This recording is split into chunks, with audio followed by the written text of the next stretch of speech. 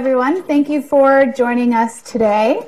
I'm Suzanne Kianpour with the BBC, and it's no secret that the Iran deal is hanging in the balance. I mean, over the course of the campaign, we heard Donald Trump, now President Donald Trump, say how it was the worst deal ever, etc., and how he promised to bring his deal-making skills into the White House and bring us a better deal. So we have a stacked panel today, starting with Michael Pregent, who is a fellow here at Hudson Institute, and his background is intelligence officer in Iraq, where he focused on Iranian lethal aid. And we have Gary Samore, who has come down and brought the sunshine from Boston for us. He's currently at Harvard. He was the White House coordinator for arms control and weapons of mass destruction. So he knows his stuff. And Trita Parsi, who is with the National Iranian American Council and also has a book coming out, Losing an Enemy, Obama, Iran, and the Triumph of Diplomacy. So we're going to get right to it. There's a lot to discuss. This is a very complicated deal, a lot of options. And we'll start with Mike. All right, well, thanks for coming. I'm here at the Hudson Institute, and we want to do something a little different with the whole think tank mentality. I'd like to actually have people here that disagree with me, and who better than that than Trita Parsi to be able to talk about these things. And I learned something in Iranian today, and I'm going to practice it here. Ruze Jadida Dar Washington. That means it's a new day in Washington, because the Iran deal is now under the Trump administration. The thing that I definitely want to focus on, well, also, the reason I'm not wearing a tie is the guys that didn't wear ties won. The Iranian negotiators won. They got the best out of the Iran deal, so that's the reason for not having a tie today. And I'd just like to say the Iran deal is working great. It's working exactly as it's supposed to, and it's working great for Iran. It's working great for Iran's proxies, Hezbollah and Hamas. It's working great for Iran's proxies in Iraq, Asab al-Haq, League of the Righteous, which killed Americans and maimed Americans in Iraq. It's working great for Kataib Hezbollah. It's working great for Iranian proxies in the Middle East, and it's also working great to destabilize the northern Middle East. I was also director of Veterans Against the Iran deal. I was asked to do this because I was an intelligence officer. I worked for General Petraeus, General Odierno. I've served under General Mattis. And the first thing Mattis told us at CENTCOM was, I go to sleep thinking about three things: Iran, Iran, and Iran. So I worked for these great commanders. Okay, doesn't mean I always agreed with them. They'll always remember me as a guy banging my fist on the desk, saying that, you know, we can't work with certain individuals in the Iraqi government because they are indeed more beholden to the Shia political parties in Iran than they are to the Sunnis, Christians, and Shia nationalists and Kurds in Iraq. So, going back to that, I worked lethal aid in Iraq. And what that is the Iranian Revolutionary Guard Corps' strategy to use proxies in Iraq to target Americans. And not only target Americans, but also target Iraqis. So I came at it from a different perspective as a director of Veterans Against the Iran deal. When I engaged with Democrat senators and congressmen and women, I came at it and argued that the non-nuclear concessions in the Iran deal were more destabilizing than the Iran deal itself. And when I talked to General Mattis and General Allen about this in 2015, both said the nuclear part of the Iran deal, okay, is probably the best we're going to get at this time. But when I talked about the non-nuclear concessions made, meaning,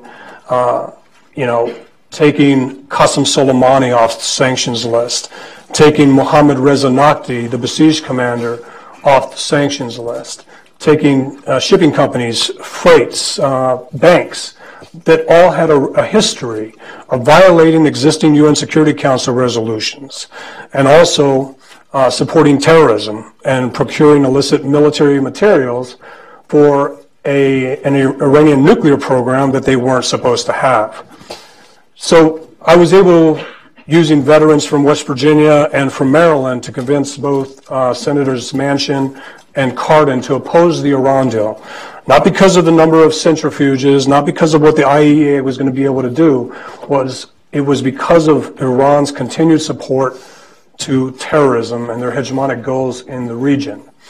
And that is so important because the Iran deal under the Obama administration constrained the administration.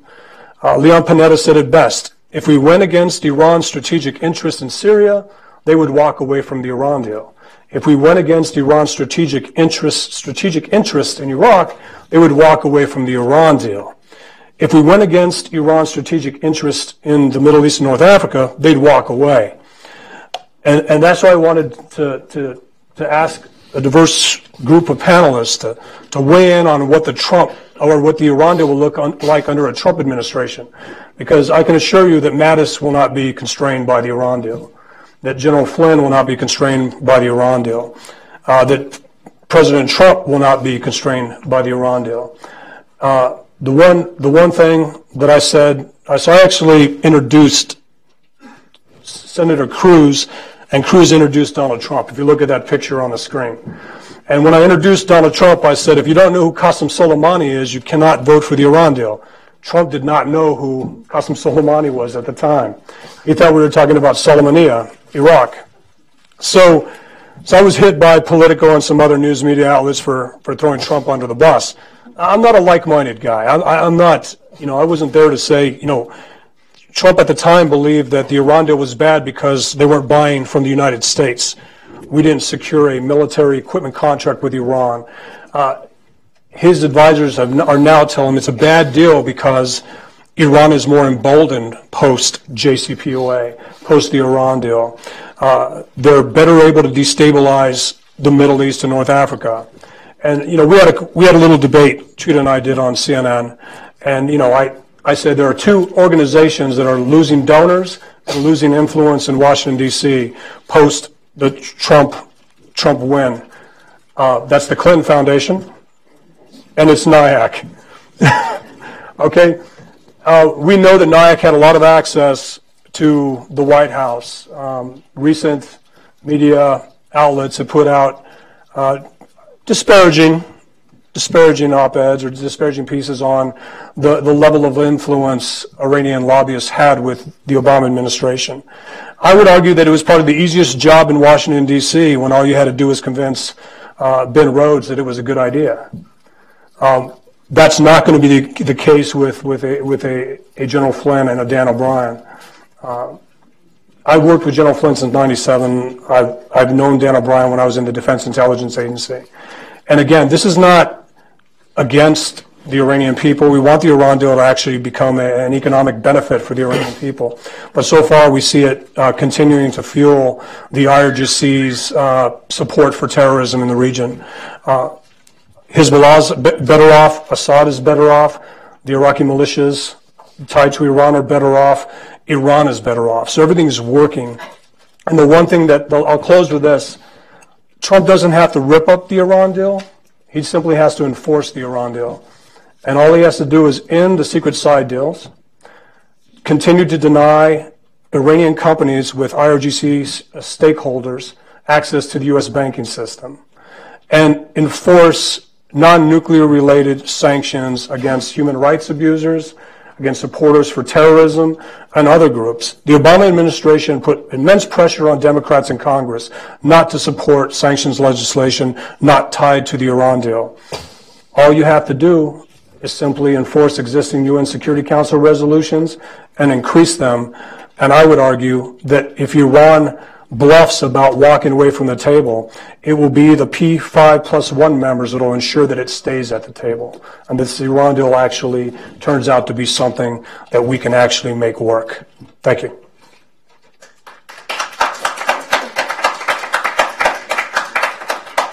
Gary. So having worked in the White House a couple of times, I can kind of imagine the options memo that will be prepared for President Trump as they do their review of the Iran deal.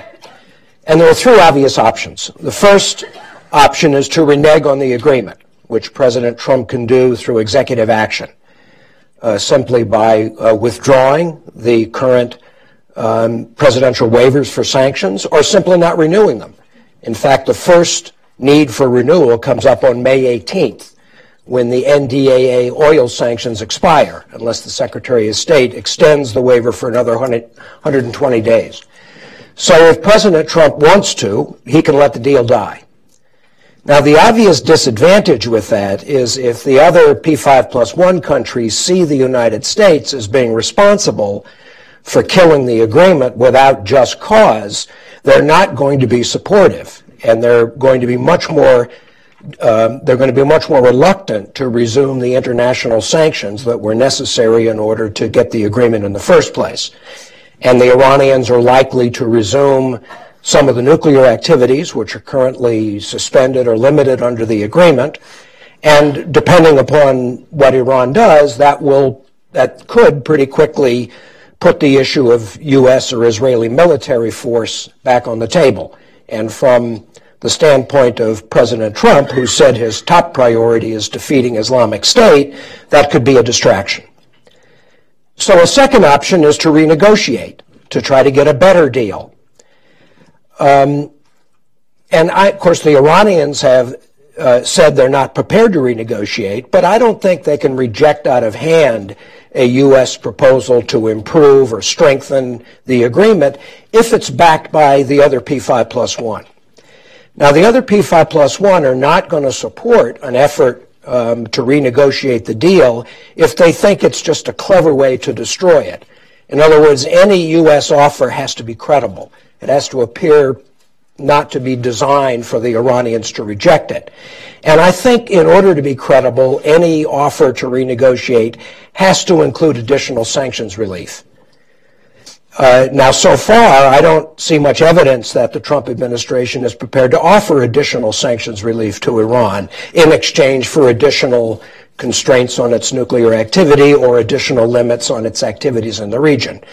I think that would be a smart thing to do, but the sentiment seems to be, if anything, to increase sanctions. And certainly the pressure from Congress and from U.S. allies in the region will be to put more sanctions on Iran, not to offer to lift them. And one of the early tests for the Trump administration will be whether they support congressional legislation that has the effect of taking away some of the sanctions relief that Iran got under the JCPOA. For example, there's a bill that Congressman Peter Hoskum has put forward called the Terrorism Free Skies Act, which would, in essence, it would add new conditions to the sale of Boeing civil aircraft to Iran Air and probably block the sale. So it would begin to pick apart some of the benefits that Iran gets under the nuclear deal. And presumably the Iranians would retaliate by beginning to pick apart some of the nuclear concessions they've made. In fact, the Iranians have already committed some minor violations of the agreement in order to register their unhappiness with what they consider to be inadequate sanctions relief. So one could get into a situation where we're imposing more sanctions, they're beginning to chip away at the nuclear concessions, and the deal begins to unravel. The third option is for President Trump to decide to abide by the deal, to enforce it, and to focus instead on dealing with other threats from Iran in the region. That's probably the option that would be favored by the U.S. foreign policy establishment, certainly by the P5+1, and I think even by U.S. allies in the region, possibly with the exception of Prime Minister Netanyahu. But that's sort of the safe choice. The deal, for better or worse, constrains Iran's nuclear program for a number of years. Why reopen the issue? Why not focus on dealing with the other ways in which Iran threatens the U.S. and U.S. allies in the region? But I think it's important to recognize that that approach doesn't mean that the nuclear deal is safe, because efforts the U.S. will take to counter Iran in the region have the possibility of increasing tension and undermining the agreement. The best example I can think of is the IRGC Navy's irresponsible action in the Persian Gulf, where they've been harassing ships from the Fifth Fleet. And the Obama administration was incredibly restrained, I think, in response to those actions. Well, I could easily imagine a Trump administration relaxing the rules of engagement, and that could lead to a fatal skirmish in the Persian Gulf. And, you know, the Iranians might retaliate by ordering their Shia militia in Iraq to target American servicemen again. So one could imagine an escalation of tensions between the U.S. and Iran that would also undermine the political support for the deal. So to conclude, as people probably know, I've never been very confident this deal would last 15 years for a variety of reasons. On balance, though, I think it's unlikely that the Trump administration will kill it outright, because that's not a very smart thing to do, and I think the U.S. normally does a smart thing. But I could see the agreement dying through a series of 1,000 cuts over a period of time through smaller actions taken by the U.S. and Iran in a sort of tit-for-tat situation, and then against the background of greater tensions between the U.S. and Iran over regional issues, support for terrorism, Syria, Iraq, and so forth. Thank you. Thank you so much. It's long been one of my dreams to be able to address the Hudson Institute audience, and I want to really thank Michael for making that dream come true. I think there actually is a couple of things here that Michael said that I think builds on what I was going to address. But before I go into that, I want to first remind people about what is so different about this current situation, particularly for folks who have been following this issue for more than 10 or so years. The fact that we're actually sitting here talking about an existing, functioning deal between the United States and Iran and 5 other countries, and the potential of it surviving the next American president, I think it tells you how wrong a lot of people in the foreign policy establishment have been, particularly the critics of this deal, because they always said that the Iranians would never negotiate with the United States. Once that started happening, they said, well, they're never going to be able to agree to a deal because it would go against the very pillar of the Islamic Republic to be able to strike a deal with the United States. Well, when that proved to be wrong, they said, well, the Iranians are never going to live up to the agreement. And now we have several IAEA reports and statements saying that thus far, overall, things are actually looking quite good. So at some point, my hope is that people go back and start reassessing their assumptions, because it cannot possibly be that fun to be wrong so many times in a row. It does give a prediction of how things will go in the future. Now, Michael said something that I thought was actually quite interesting. And that is the fact that at the end of the day, the opposition to this deal on the surface was about the nuclear issue.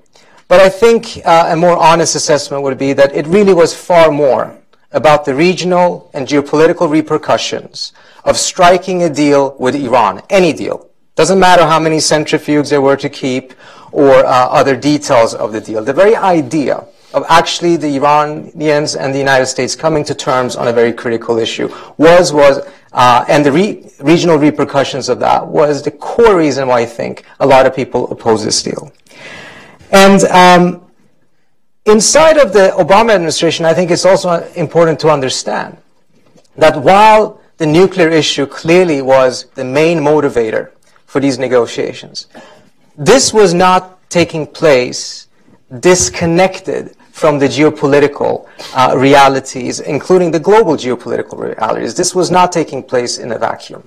This was very much part of a larger vision of the administration, recognizing in their view, and I think there would be a lot of people that would agree, that ultimately the Middle East has lost a lot of its strategic significance, that the United States needs to focus eastwards because the real peer competitor to the United States is going to emerge out of Asia. It's not going to emerge out of the Middle East. Iran may have hegemonic aspirations, but its ability to actually challenge the United States on a global stage is extremely limited.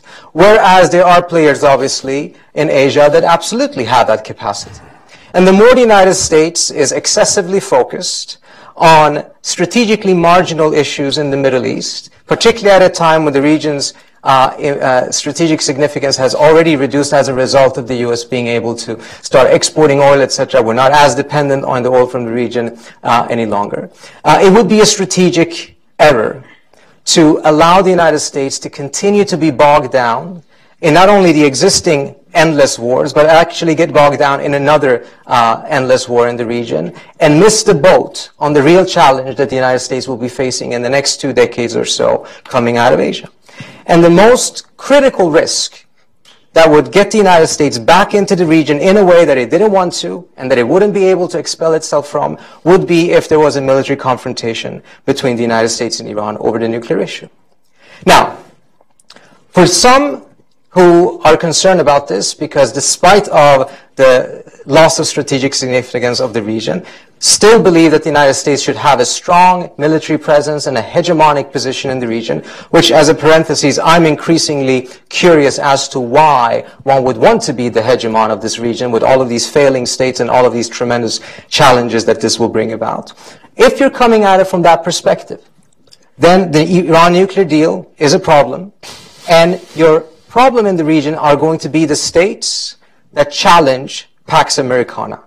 And you're going to turn a blind eye to the many sins committed by states in the region that happen to be American allies, but are creating some of the biggest terrorist threats globally, and who are spreading it throughout the region and beyond, because at the end of the day, those states are yearning for and asking for American security guarantees and umbrellas. So your focus will be on Iran. Your focus will be on the idea that Iran is trying to be the hegemon, and you will turn a blind eye to what the Saudis and others are doing.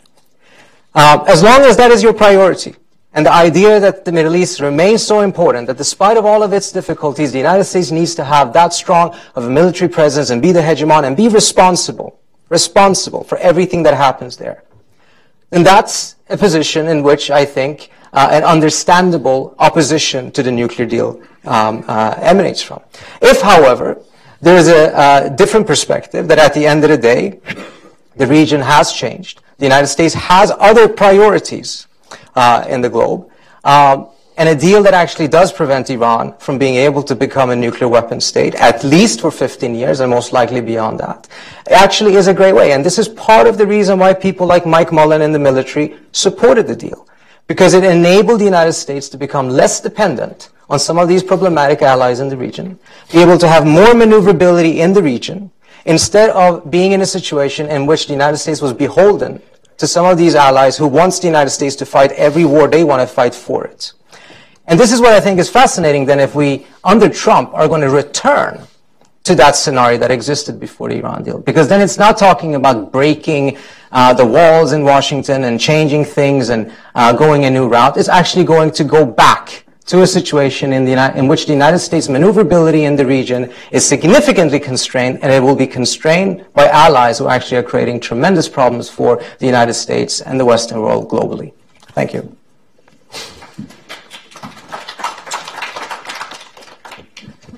So, Mike, you mentioned that it would be the P5+1 that would bring Iran to the table.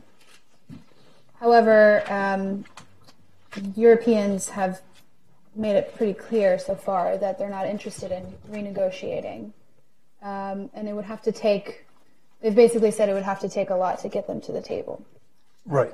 Well, the good thing about what the Europeans are saying, they're also saying they're not willing to do business with Iran yet until the U.S. allows Iran access to the U.S. banking system. Kerry's assurances that they would have access weren't good enough for these European countries to actually invest. So that's a good thing. The one thing that we need to continue to focus on, and Zubin at Treasury has done a great job, is looking at those companies that have a percentage owned by the IRGC and ensuring that we don't do business with them. So those people saying that the Boeing deal offers American jobs, well, I would just go back to Star Wars and say, these are not the jobs you seek. These are not the jobs you want if it's fueled with this kind of money. But just to go back to what Trita said, Iran's interpretation of the Iran deal is more important than our own. They believe that any additional sanctions is a reason to walk away, and the Obama administration knew that. And the Obama administration put pressure on Democrats and Republicans not to support additional sanctions against Iran.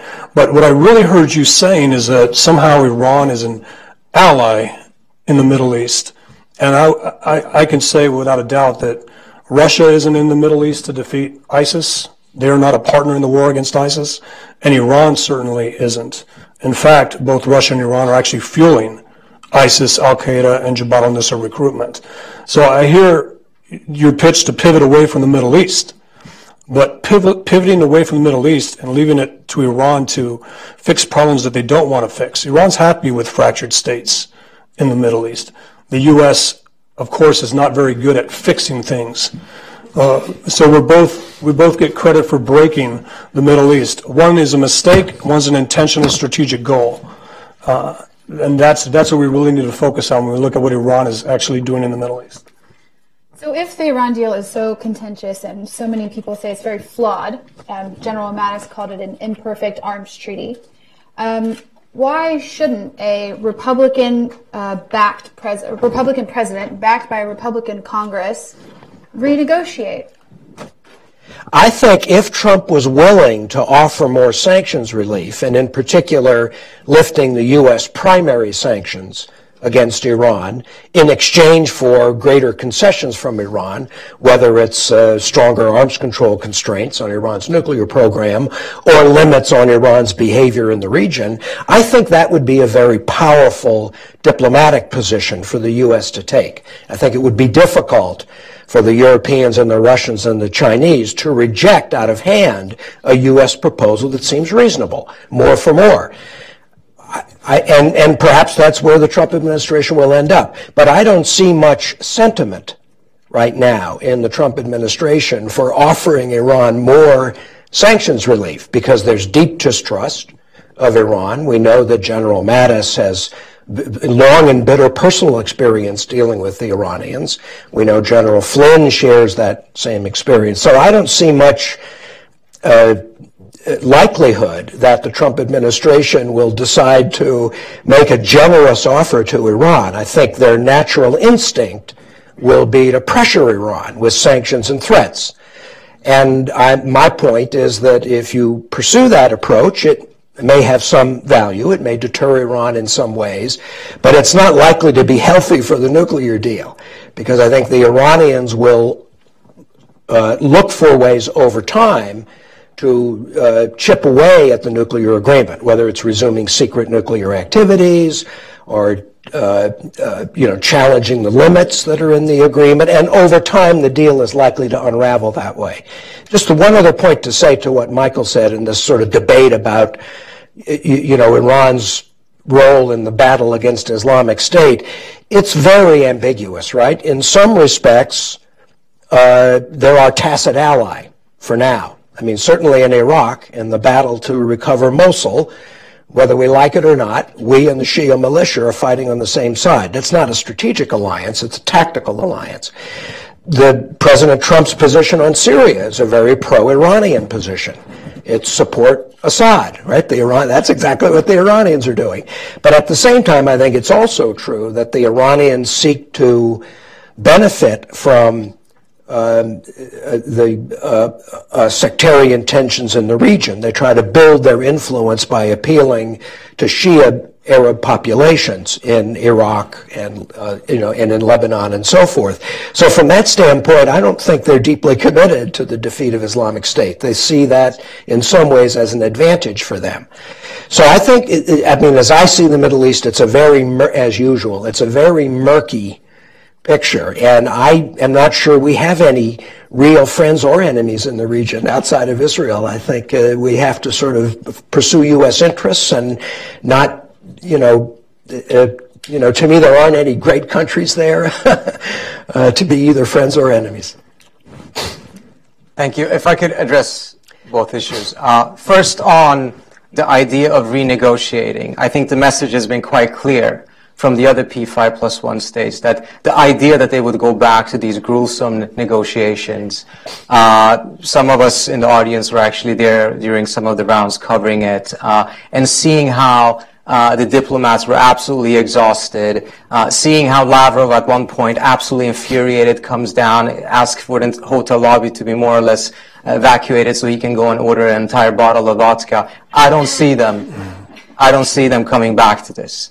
But if the idea actually is to renegotiate in order to be able to address some of the other issues, I don't see why there could not be a bilateral negotiation between the United States and Iran, because at the end of the day, when it comes to chips on the table that you would bring to a negotiation, it's the U.S. that would bring some of it at this point. As Gary correctly pointed out, the United States largely has its primary sanctions in place. The Europeans do not at any longer. But it goes to the very core of the idea, how do you negotiate? The idea that you negotiate successfully by asking for more and offering less may be entirely why none of those critics ever managed to negotiate successfully anything with Iran. It's very interesting to see them criticize the administration, whereas they themselves not only have no experience in negotiating with Iran, but they've also shunned every opportunity to do so. If there is a serious proposition, then I think it would end up being something that is along the lines of a bilateral negotiation in which the U.S. does bring other things on the table, and so would the Iranians. And that would really test to see to what extent the Trump administration really is willing to go and be serious about this issue. Because I do also want to say that what Gary said is quite correct. After having made so many statements that this is a horrible deal, want to get rid of it, even though Trump did not say this as many times or with the same type of categorical rejection as other candidates did, but also to see a lot of folks that are at least listened to by the Trump administration talking about how we can provoke the Iranians in order for them to be able to walk out of the deal, so we still get a collapsed deal, but it won't be the fault of the United States. Having said these things publicly, the credibility problem the United States will have going back to the P5 and say, we actually have a new proposal, we're going to ask them for more and give them less, it's just not going to work. On the idea of Iran as an ally, I'm glad you asked that, Michael, because that is not my point at all. It's not an issue of saying that the Iranians are an ally. I think, again, there clearly are areas in which there has been some tacit overlap of interest. The senior Iraqi official was here just a couple of weeks ago, and in a private setting at a U.S. think tank, he was praising the Iranians and even giving them credit for having saved Baghdad from falling right after ISIS took Mosul, and complaining that other allies of Iraq was so slow in providing military support, whereas the Iranians did it right away without asking any questions. Now, you know more about Iraq, so you might be able to comment on that, but bottom line is, it's a complicated picture. The idea is not that Iran suddenly would become an American ally. That seems to be more of a nightmare of the Saudis and some folks in the GCC who think that the United States is about to shift alliances. I think what Mike Mullins said is actually more correct. It's about making sure that the U.S. has the type of maneuverability vis-a-vis its own allies in order not to constantly be pressured by them, but also being able to be pushing back when it lies in the U.S. interest to do so. Take Syria, for example. Part of the reason why Putin may be a bit more successful in pressuring Russia's allies in order to force them to make a compromise down the road, whereas the United States probably would be in a less charitable situation, is because Putin straight up told Assad, I'm leaving Syria at one point, and Assad had to back down. And look what Putin is doing right now, putting pressure on the Iranians by playing with the Turks. It's that maneuverability that Putin has that actually makes him effective in being able to move towards a diplomatic solution. We don't know if that's going to happen yet or not, but at least he has that maneuverability. And I think many folks in the U.S. government looked at that and would like to have that vis-a-vis some of our friends, not to betray them, not to not be friends, but be able to actually get out of the deadlock that exists in the Middle East. You're clued into the Iranian view. Is there actually an appetite in Iran, within the Iranian government, for bilateral negotiations? I mean, we don't know if that line of communication that Kerry and Zarif had is going to exist if and when Rex Tillerson is confirmed as Secretary of State. Right now, most conversations are wrapped up in the context of the Iranian elections happening in a couple of months from now. And the general sentiment and the line of attack against Rouhani is that the deal actually was not as successful for the Iranians because they believe that they have not received the sanctions relief that they were promised. And without a doubt, there has been problems with the sanctions relief process. The United States is amazing at imposing sanctions, but has far less experience in lifting sanctions. So at this point, the idea that there would be any readiness prior to the elections, I think, is essentially at zero. After the elections. Again, I think it very much depends on if they also see this being something that the Trump administration is doing because it actually wants to build on it and move forward, or if they see this as a trap. And I think their vision and perception of this will be very much clouded by the fact that they are so deeply suspicious of the United States. A suspicion that in their eyes have been vindicated by the statements by people like Trump and people around him. But ultimately, I think there is also a certain fascination with Trump in Iran within the folks that make decisions there, which is partly driven by the fact that they were so anti-Clinton, but also because of their belief, but Trump is a businessman at the end of the day. There's these business opportunities. He's going to be pragmatic. He's not going to be ideological. None of that is going to come to a test anytime soon. But after the elections, a scenario might occur. But the idea of going back to the P5+1 setting, I find that extremely unlikely. So, speaking of the elections coming up, what impact has the deal actually had on internal politics within Iran? Less so than I think the proponents of the deal inside of Iran would have liked. And again, that's because there is a perception that they have failed to live up to the promise that they had delivered the Iranian people. The idea that there would be far more sanctions relief and an economic pickup that would actually reach the population in a much more significant way. It's one thing when oil companies come in and strike deals, but what the population wants, mindful of the fact that they have so many small businesses who love to do export-import, is for them to be able to use the SWIFT system, actually benefit from this. And so far, they're not seeing enough of that. There's also this other thing, which is a very mirror image of what you have in Washington. People in Washington have asked, and I think it's a legitimate question, have we seen a change in Iranian conduct as a result, in the region, as a result of the deal? Which is interesting because there was nothing in the deal that promised that that would happen, certainly not in the short run. The Iranians are asking exactly the same question. Have we seen a change in American conduct in the region as a result of the deal? Is the United States no longer automatically on the side of Saudi Arabia when the Saudis want to go and bomb Yemen into a rubble?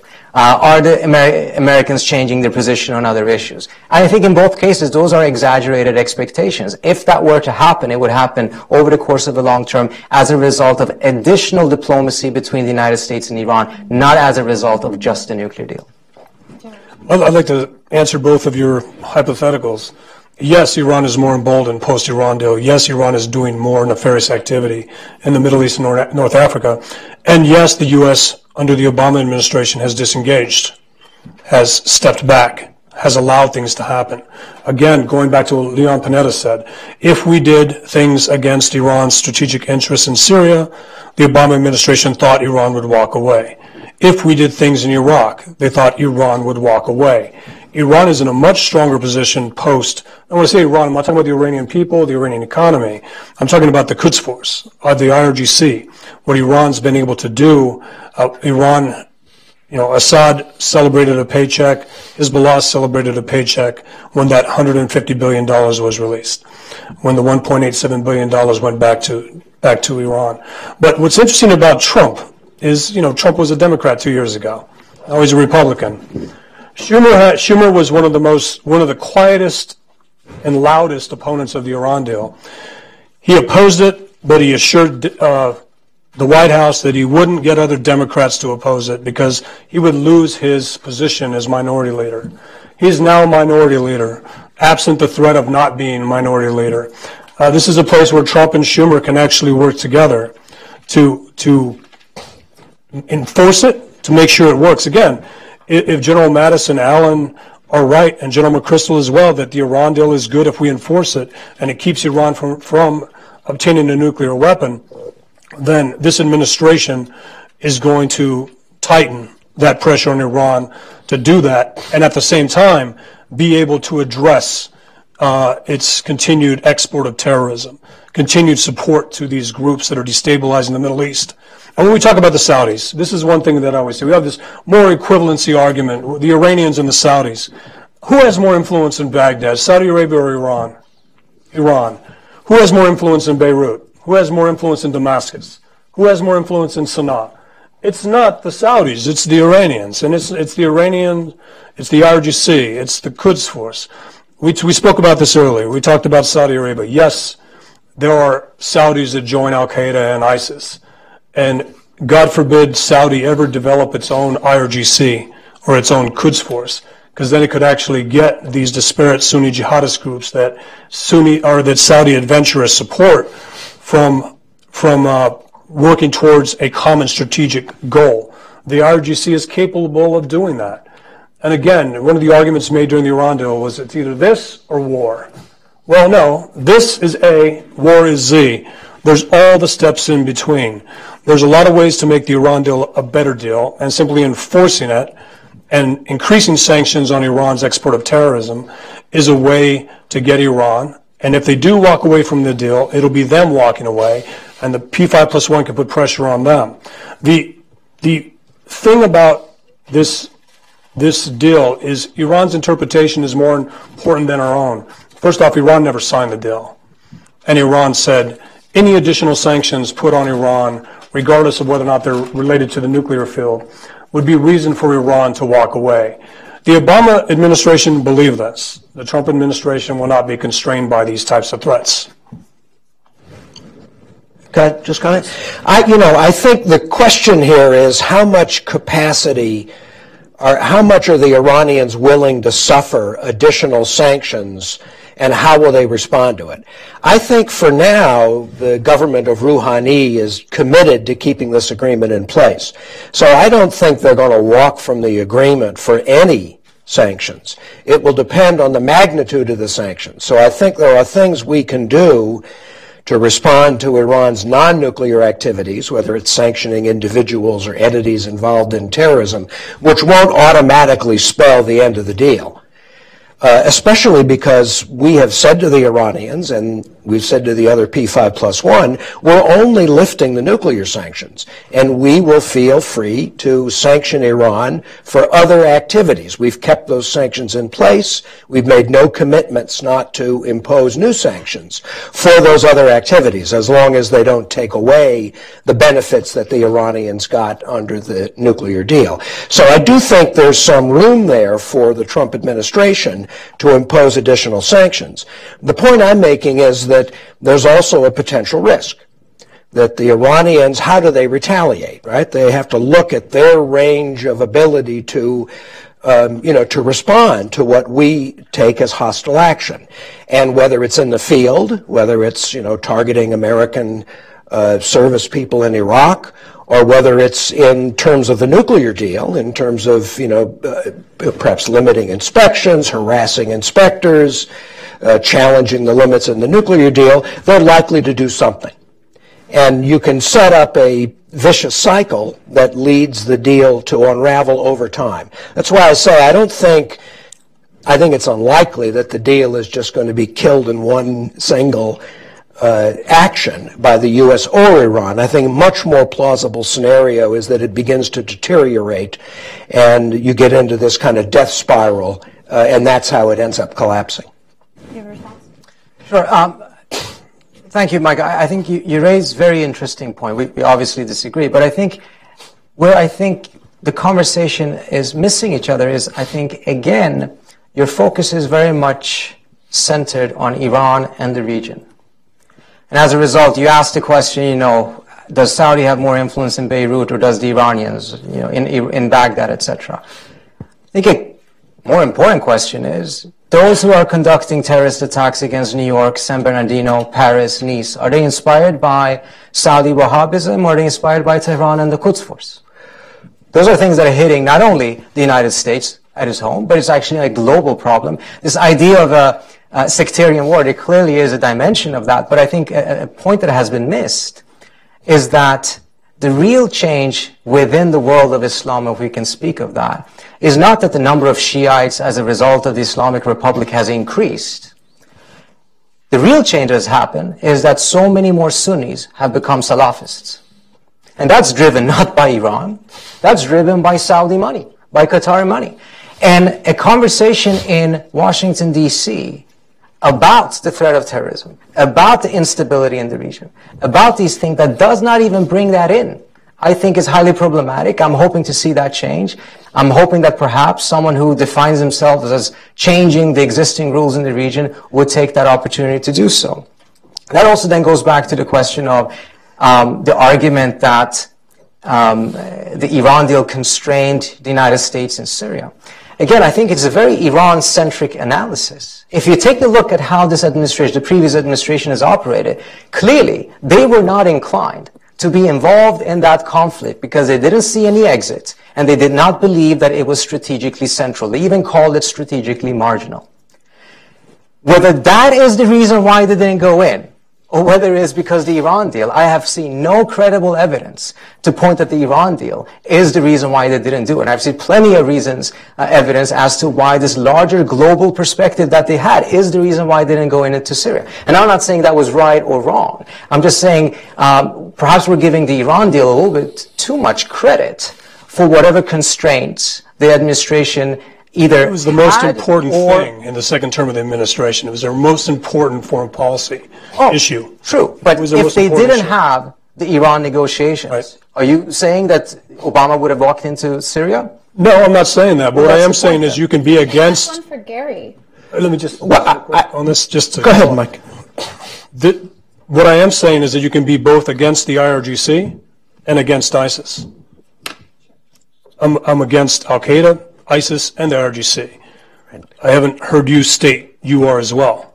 Well, what I'm saying you can be against. It is not an either or for me. I'm against. I think it might be because I'm not seeing any criticism against what the Saudis are doing and a constant. This is about the Iran deal. Hold on. Iran's actions. You're the one who wanted to talk about the regional repercussions of the deal. Well, that means that the entire region is involved.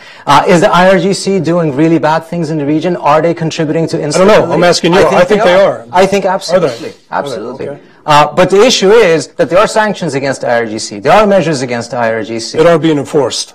Some of them are. Whereas, when it comes to what the Saudis are doing and what others are doing, there is a deafening silence. This does not mean that by taking that on and addressing these issues, you have to go hug the IRGC.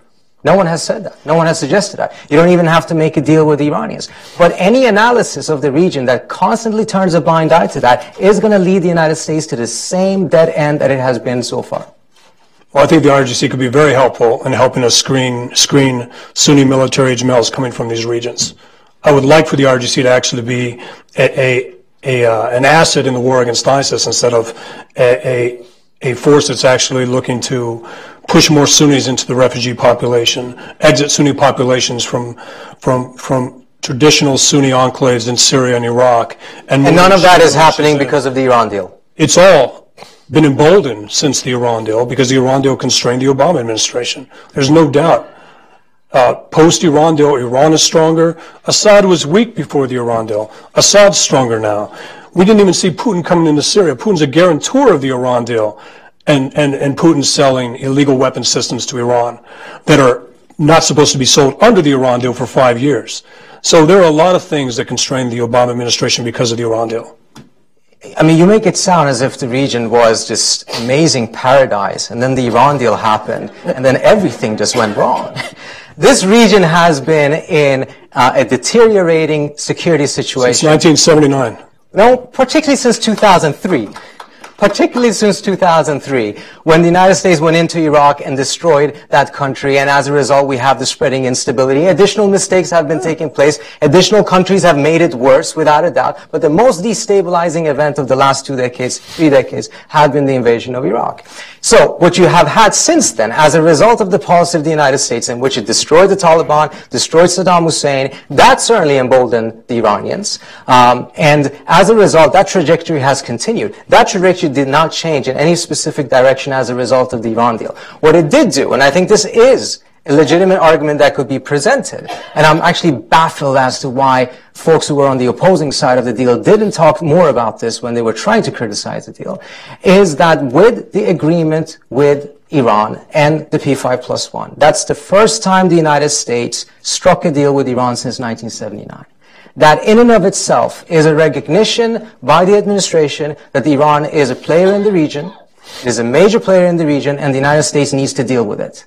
Once you've made that recognition, the ability to go back to regime change policies or an all-out containment is much, much more difficult, which is precisely why the Israelis and the Saudis opposed it, because that's what they wanted. They wanted the United States to restore the order that existed pre-2003. And as a result, they were opposed. But those arguments were rarely made. But the issue there is, it's not that the Iran deal actually made that situation. The Iran deal was a recognition that the balance of power in the region already had changed and that the United States needed to deal with that. That was an overcorrection of the Bush policies.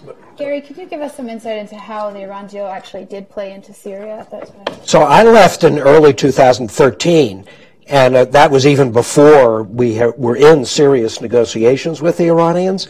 So from my perspective, President Obama's reluctance to get dragged into the Syrian civil war had nothing to do with Iran, at least at that point. In other words, he did not, for his own reasons, not wanting to get into another conflict in the region. And of course, it's, I think, now public that he turned down the recommendations from his national security team to begin arming and training the Syrian opposition long before there was any nuclear negotiation with Iran. So I don't see the two as deeply connected. I do believe it is true that during the nuclear negotiations, the Iranians may very well have indicated or threatened that if the U.S. intervened in Syria, it would damage the nuclear negotiations. That's quite possible.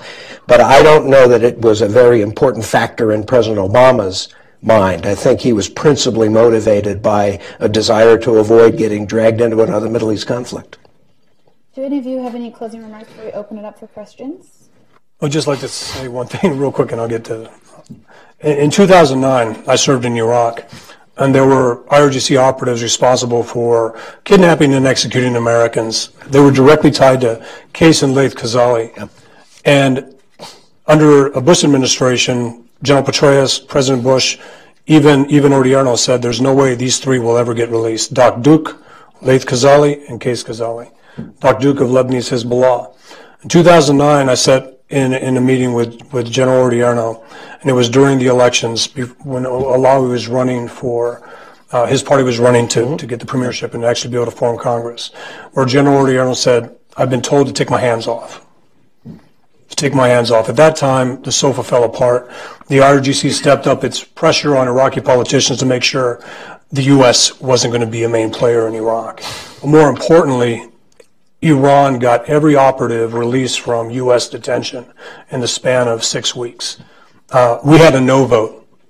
We lost that no vote. Every one of these individuals was released. So I would argue that rapprochement has been going back to 2009. And, Jay Solomon in his book mentioned the 2007 National Intelligence Estimate on Iran's nuclear program. And it basically said, a senior Iranian official said that the nuclear program was being cut, was being underfunded. He stayed on long enough for American intelligence officers to intercept this and to translate it. I would go back to an LA Times article in 2005 where the LA Times told the Iraqi government that the Americans are listening.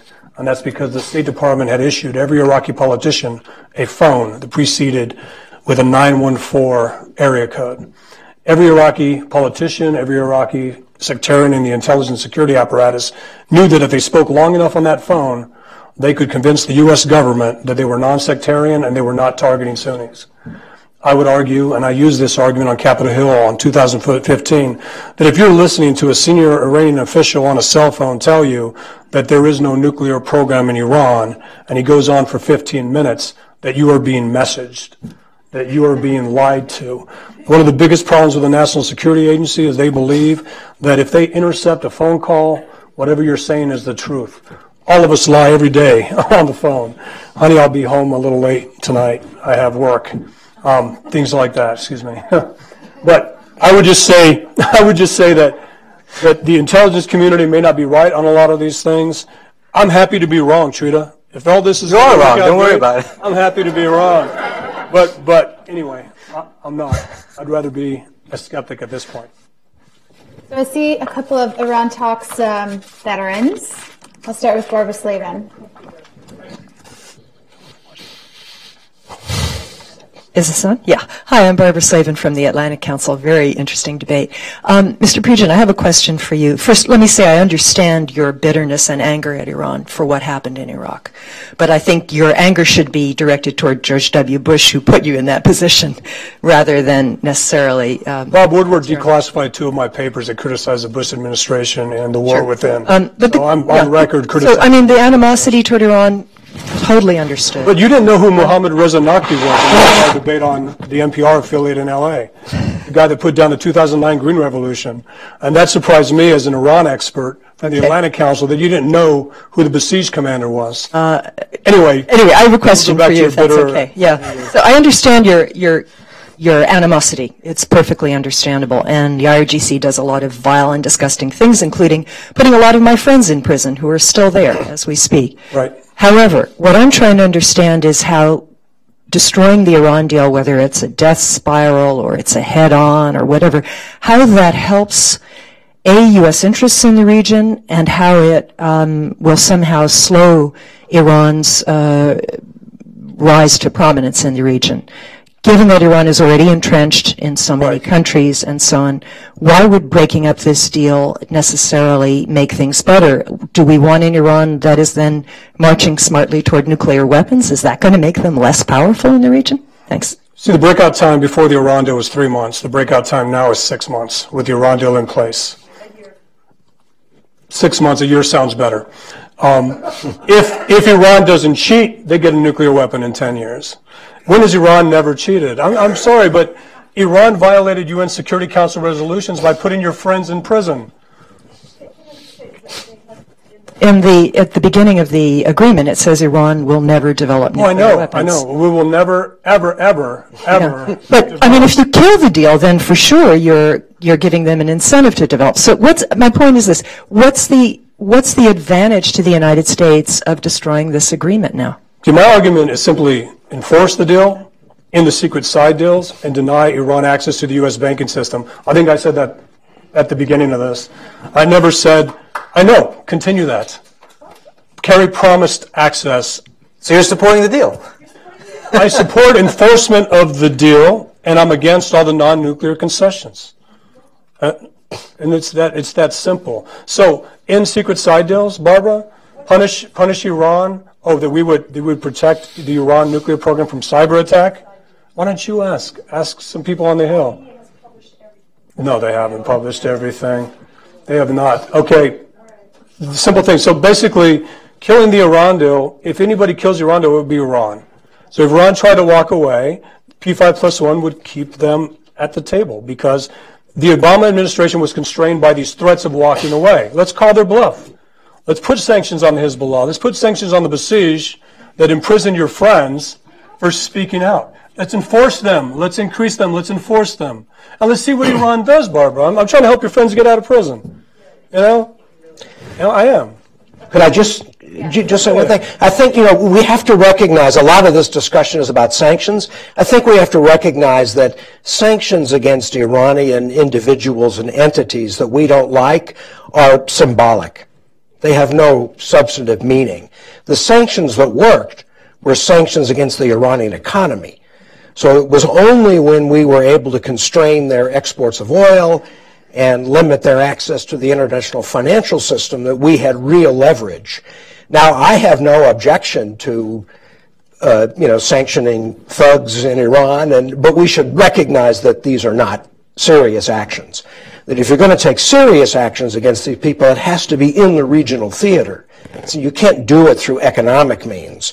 And I personally, I didn't, go through the same experience Mike did, but I was appalled that both the Bush and the Obama administration never really retaliated for what the IRGC was doing through their Shia militias in Iraq to U.S. servicemen. I think this was a terrible message that we sent to the Iranians that if they worked through proxies to kill and injure American soldiers, we would not retaliate in a very strong way. And I blame both Bush and Obama administration for failing to respond strongly enough. Do you want to respond? I just want to clarify one thing. some of these things I don't think are that much up for debate. And one that being that the Iranians are now actually having less than 300 kilos of LEU. The inspections and verification system that is in place now is unprecedented, and the additional protocol in which that comes with actually is something that will continue beyond these 10 to 15 years, granted that by year 8 of the deal, the United States then actually lifts the sanctions instead of just issuing waivers. Under those circumstances, yes, the Iranians will be able to later on expand their nuclear, the centrifuge program. I don't know to what extent they will be able to amass LEU, etc. But the inspections are still there in place. The eyes and ears of the IAEA is within the program, which is something that we actually have not had to that extent at all throughout this period prior to the deal. And I think we should be careful about belittling those things and making arguments that, you know, on year 10 automatically there's a nuclear weapon that pops out of Iran, because that simply is not the case. Gentleman in the front. Thank you very much. Alan Goldsmith, United Against Nuclear Iran. And full disclosure, we are privileged and honored to have Dr. Samore as our former president on our advisory board and Professor Pregent as a member of our Veterans Advisory Council. 2 questions. Professor Pregent, what do you think the Trump administration should tell U.S. and foreign companies that are considering or in the process of resuming business in Iran? And Dr. Samore, I think if I were to summarize the nuclear deal's core provisions, it would be that you can have nuclear weapons Tuesday as long as you don't have nuclear weapons today. So what do you think can be done to correct the damage this could do to the global nuclear non-proliferation system, to the gold standard, and so forth? Thank you. So I'll be brief. I think President Trump needs to be convinced more that these deals with these Iranian companies, American companies going to Iran, is not a good thing. We should not be making Iran's air fleet more capable of exporting terrorism. That's from a former intelligence officer perspective, knowing that the RGC now is able to commandeer aircraft, to put things in the cargo bays that we wouldn't be able to do in this country, to be able to use legitimate civilian commercial airliners to supply Hezbollah and these other groups. So I think the argument needs to be made to President Trump that these are not the things we should focus on initially. I'm concerned about the bigger, better deal. One of the biggest criticisms I had initially of Trump saying the Iran deal is bad, it was because he thought it was a bad deal because they weren't buying from us. It was a bad deal because they weren't, and I don't want him to think that the Boeing deal is a good deal, because you know, I want Iran to moderate. Remember, when I talk about Iran, I'm talking about the Basij, the MOIS, and the IRGC. I'm not talking about the Iranian people. I'm talking about these 3 organizations that do a lot of damage in the Middle East. And they're spreading in Eastern Europe. They're in South and Central America. That's what I'm talking about. And anything that facilitates Iran's export of terrorism and a U.S. company or businesses involved is a bad thing. And I know that advisors in the National Security Council are making those arguments better than I could. So the Iran deal is about limiting Iran's capacity to produce nuclear weapons.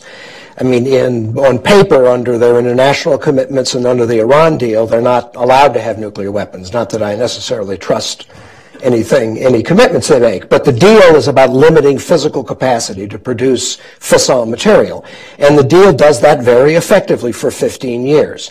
I think it's very problematic after 15 years, the physical limits on Iran's ability to produce enriched uranium are lifted. Because of course, in 15 years, I can't predict what Iran will be like in 15 years, but that's the fundamental gamble of the deal, that in 15 years you'll have emerge in Iran a government that's less interested in acquiring nuclear weapons. Whether that's true or not, A, I don't think we can predict it. B, as I said earlier, I don't think the deal will last 15 years anyway, so I don't think the proposition will ever be tested. But in terms of kicking the can down the road, which is often the best you can do in international diplomacy, the deal is working. But you see, it doesn't say to Iran, you can have nuclear weapons in 15 years. It says to Iran, in 15 years, you can have an unconstrained civil enrichment program. And the vast majority of countries think that's already in the NPT. So it's not, it doesn't, I mean, what it does, from an, well, I don't know what the gold standard is, but I'm just saying that the nuclear deal limits what most countries think are already their rights under the Non-Proliferation Treaty. And, you know, additional inspections and so forth.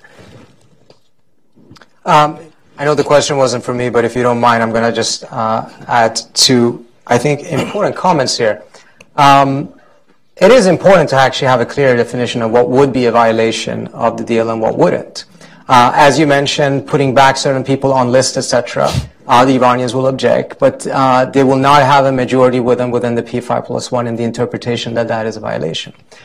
Stopping the Boeing deal, encouraging companies not to go and do business in Iran actually is an explicit violation of the deal. Imposing new sanctions that target what is called in the agreement legitimate trade is a violation of the deal. Imposing targeted sanctions that may address individuals, etc., but that does not have that broad implication of targeting legitimate trade would not be a violation.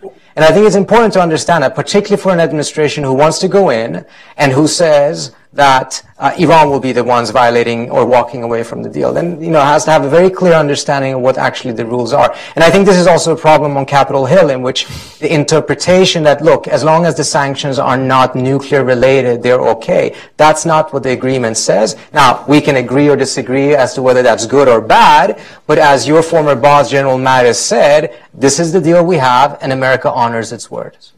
Secondly, Michael, I don't want to in any way question you more, as I do believe that you do not have any animosity towards the Iranian people. But I do want to say that if this is not driven by any animosity towards the Iranian people, I think at a minimum, we should listen to what they say as well. And this deal was extremely warmly welcomed in Iran by the ordinary people, because they actually saw it as something that prevented war and that in the long run would actually increase their ability to... And now they're complaining that it's not benefiting the economy. Sorry? And now they're complaining that it's not benefiting. Now they're complaining, exactly, because the reason why they wanted the economy to be benefited is A, because they're not going to be able to move Iran in the positive direction if they're constantly suffering from economic misery as a result of sanctions and the Iranian government's own mismanagement, but also because of the fact that at the end of the day, if you want to be able to move things in the right direction, you do need to have a stronger civil society. You need to have a more open society, which hardline elements in the Iranian government constantly are trying to constrain. And the conflict with the United States was an extreme help to those hardliners trying to constrain the Iranian society as much as possible. And that's a very critical reason as to why you saw people go out on the streets dancing and celebrating not only the final deal, but also when the political framework agreement was agreed upon in early May. So if there is a message saying, look, we're not against the Iranian people, we wish them the best, at a minimum one has to be able to address the fact that they overwhelmingly want this deal and not fall into the trap that I think Bibi Netanyahu set for himself the other day when he videotaped the message to the Iranian people, completely misreading what they want. Just criticizing the regime is not enough to be able for him to build up his credibility with the population, because they overwhelmingly support the deal and they rightfully see him as one of the biggest opponents of the deal. So if you don't want to use the deal as a means to stop Iran's destabilizing efforts in the region, then how do you suggest doing that? Sorry, I don't understand the question. If you don't want to use the deal as a way to stop Iran's destabilizing movements and efforts in the region, then how do you suggest doing that? Because right now that's the only avenue to do that. No, I don't think it is an avenue to do that. If you want to go address the other issues in which the United States legitimately has problems with Iran, then you need to go back and negotiate more and pursue diplomacy, because so far that is the only thing that actually has worked. And that means talking to them about these different issues. There's no guarantee for success. In many different areas, it's going to be tremendously problematic. And in some areas, the likelihood is you really don't have much of a chance of being able to get a change. But you also have to understand, I think, that much of what is happening is not just because there's some bad guys in Iran wanting to do ill stuff. Do you have a regional context that is extremely unstable right now? And to expect that suddenly, you know, by talking to them or imposing some more sanctions on them, everything else that they will completely cease their behavior that is problematic is quite naive. There has to be a much more broad-based engagement. If the United States has the capacity, which I doubt, but if it had the capacity, it should really do something to be able to bridge the differences between Iran and Saudi Arabia, because their rivalry right now is one of the main fires that are burning the region right now. You clearly see that in Syria. Unfortunately, I don't think the U.S. right now has that capacity, but to believe that that fire will be put out all by itself, I think is quite unlikely. So I think this is an important point to talk about, because I think there are real limits to our ability to push back or limit Iranian influence in the region. We have a very weak hand in Syria and Iraq. And I don't think, unless the U.S. is prepared to intervene with military force, and I see very little inclination on the part of the Trump administration to do that, I don't think we can easily reverse that. I don't think we have an interest or capacity to reconcile the Saudis and the Iranians, and that's a blood feud that goes so deep I wouldn't even want to try to get into the middle of that. The one thing we can do in the region, and which we can do better than anybody else, and which really constrains Iran, is to maintain our military forces in the Persian Gulf. And it seems to me that that's something that's in our interest to do. It's in the interest of our allies in Europe and in Asia to do. And that really limits Iran's capacity to dominate, their immediate region. But I don't think we can reverse the situation in Syria or Iraq. In Syria, Assad has won, or at least he's won enough territory so he can hang on to the principal cities, and the rest of the country will be ungoverned or, governed by smaller ethnic groups like the Kurds. And in Iraq, let's face it, when the Battle of Mosul is over, I think Prime Minister al-Abadi will come under tremendous pressure to reduce the U.S. military presence from the Iranians and from their local allies, and I don't think he's going to be able to resist. So, without casting fault, and I think there's some of it's our fault and some of it's other people's fault, I think the fact of the matter is the Iranian dominant position in Damascus and Baghdad is not going to be changed. Just to follow up on that real quick, in Iraq, and you're right, we have to weigh Iran's response if we do anything to end the Iran deal or walk away from it. And in Iraq, U.S. forces are outnumbered 20-1 by militias, by the same militias that were led by Qais Khazali, al-Muhandis from Kitab Hezbollah, the ones that Qasem Soleimani directs. And they've already hinted, we cannot wait to attack Americans. We get to kill ISIS and Americans. Abu Israel said that. I cannot wait for that day. So, yes, we have to weigh what we do. So if we take a heavy-handed approach with our Fifth Fleet based on Iranian aggression, we are putting our soldiers at risk in Iraq, because the very militias they are training wear the uniform of the Iraqi army. The very militias that are part of the Hashd al-Shabi are directed by Qasem Soleimani. So we have to weigh all those things. But we shouldn't have put ourselves in that position to begin with. That's one of the biggest problems. Anyway. I agree with that. The woman in the red. My question is for Dr. Samore. You said that you see the deal dying over time. If that does happen, if snapback sanctions are placed on Iran, do you see America putting pressure on Europe or European business interests in the country to pull out? Right now, I think the deal states that sanctions would not retroactively affect business interests in Iran. Thank you. It's a very good question, and it's hard to answer because it depends on who is held mostly responsible for killing the deal. There'll be the usual blame game where we will try to maneuver to convince the Europeans that it was Iran's fault. The Iranians will try to maneuver to convince the Europeans that it was our fault.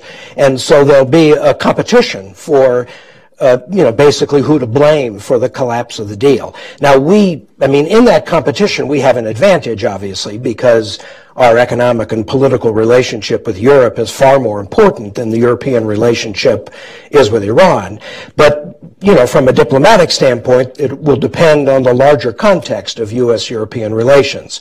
No, so, for example, Trump, the way President Trump manages his relations with Russia and NATO, all of that will be a factor, missile defense and so forth, will be a factor in the willingness of the Europeans to return to an economic sanctions approach against Iran, and it'll depend on how the Iranians respond if the deal collapses. So far, in my view, Iran has been very cautious in their nuclear program.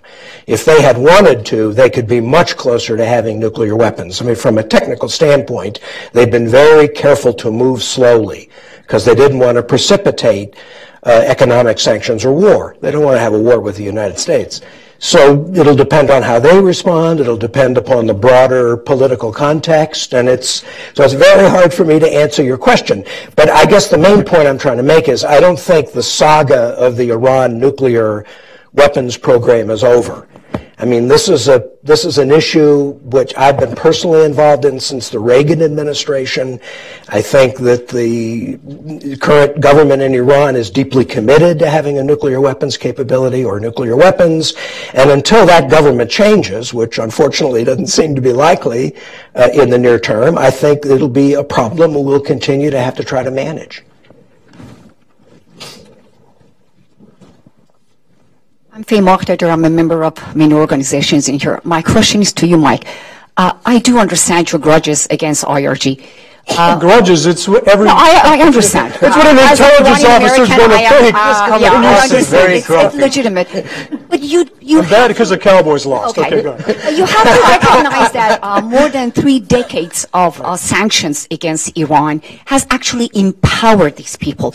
And don't you think that it's time for us to change the course and bring Iranian to more international stage so we can monitor what's going on? The same group of people that you are, wondering about where the money goes, these sanctions have actually empowered black market. It has empowered people to do things illegally. So I think it's time for United States. 37 years of sanctions didn't change the regime, didn't do anything. So let's change the course. And I want your opinion on that. Thank you. I believe you should negotiate from a position of strength, and so do the Iranians. The Iranians negotiated from a position of strength. We did not. That's the problem with the Iran deal. Again, as director of Veterans Against the Iran deal, I focused on the non-nuclear concessions, the delisting of individuals and entities that supported terrorism. And we all know, nobody in here believed that the money was going to go back to the Iranian people. That it was going to be, the IRGC saw an increase in its budget. The defense forces have an increase in their budgets. Protecting Iranian borders. Iran is right now one of the safest countries in the Middle East. And most of the Iranians, despite the fact that they don't like the regime, they're very proud of their military because they are actually keeping the borders very safe. Iran is surrounded with turbulent neighbors. So, No, I understand a country's ability to defend itself. I'm just saying that sanctions relief should come at Iran's expense. Support for terrorist groups, they should walk away from that. In 2003, 2 high-ranking Iranian officials approached the Bush administration and said, we're willing to stop our nuclear program and stop support to Hezbollah and Hamas. The Bush administration said, we don't believe this. We think it's just a ruse. The Bush administration also believed that if you remove Saddam Hussein, it would empower the Shia Iraqis and they would be a counter to Iran. That didn't happen. It made Iran stronger. So mistakes have been made along the way, but we're looking for concessions. It's good to have a president who wants to make a better deal, who will bargain from a position of strength, and I hope he does.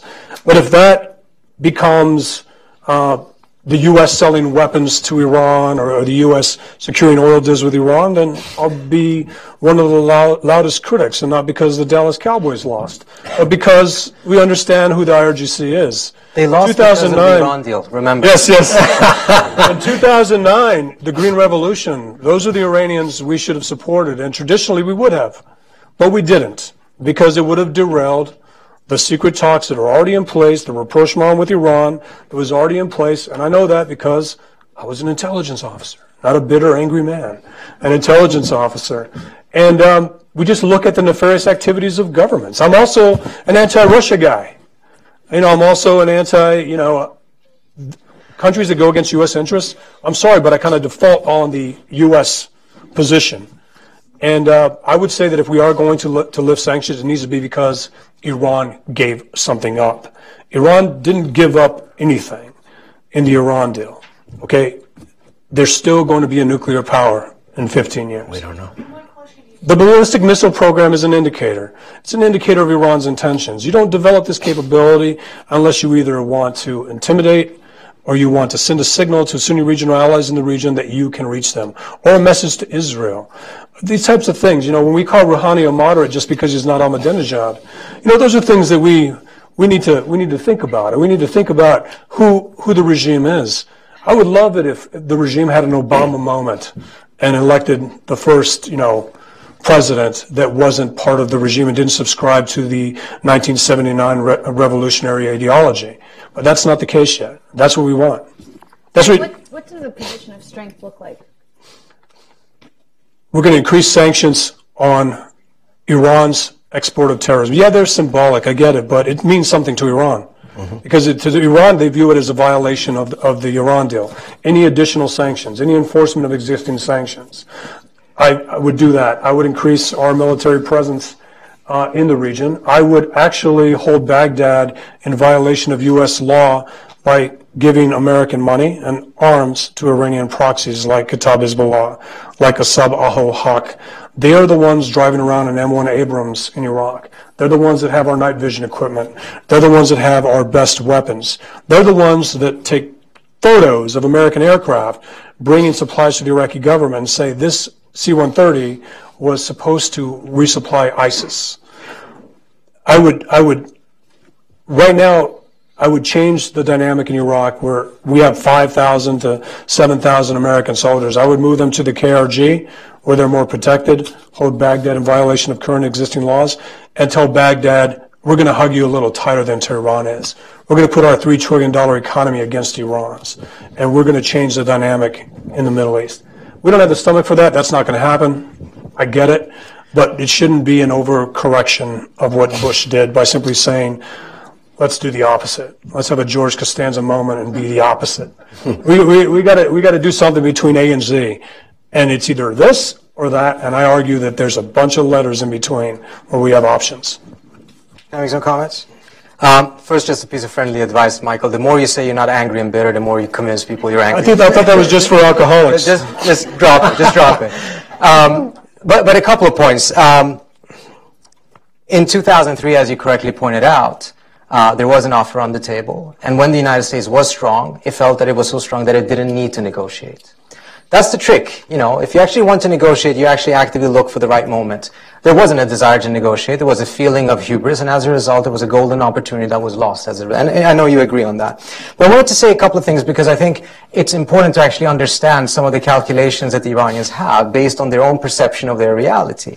And we don't have to agree or disagree with it, but I think it's important to understand these things because it goes back to your A to Z options things. First of all, when it comes to the missiles, the Israelis in 1978 were trying to convince the Iranians that they absolutely need to have a much more advanced missile program because Iran could not be a really effective regional power unless it did. And they had a card to play because the U.S. at the time was not willing to sell the Iranians some of these things despite the fact that the Shah bought almost everything that the U.S. could produce. But not this. And as a result, the Israelis were pushing the Iranians to get this. Once the revolution happened, they actually did not pursue this. They dropped this. But then once the war of missiles began, war of the cities began during the Iraq-Iran war, the Iraqis, because of their Scud missiles, could hit Tehran from the most western point of Iraq. The Iranians had to be deep inside of Iraqi territory in order to be able to retaliate against Baghdad.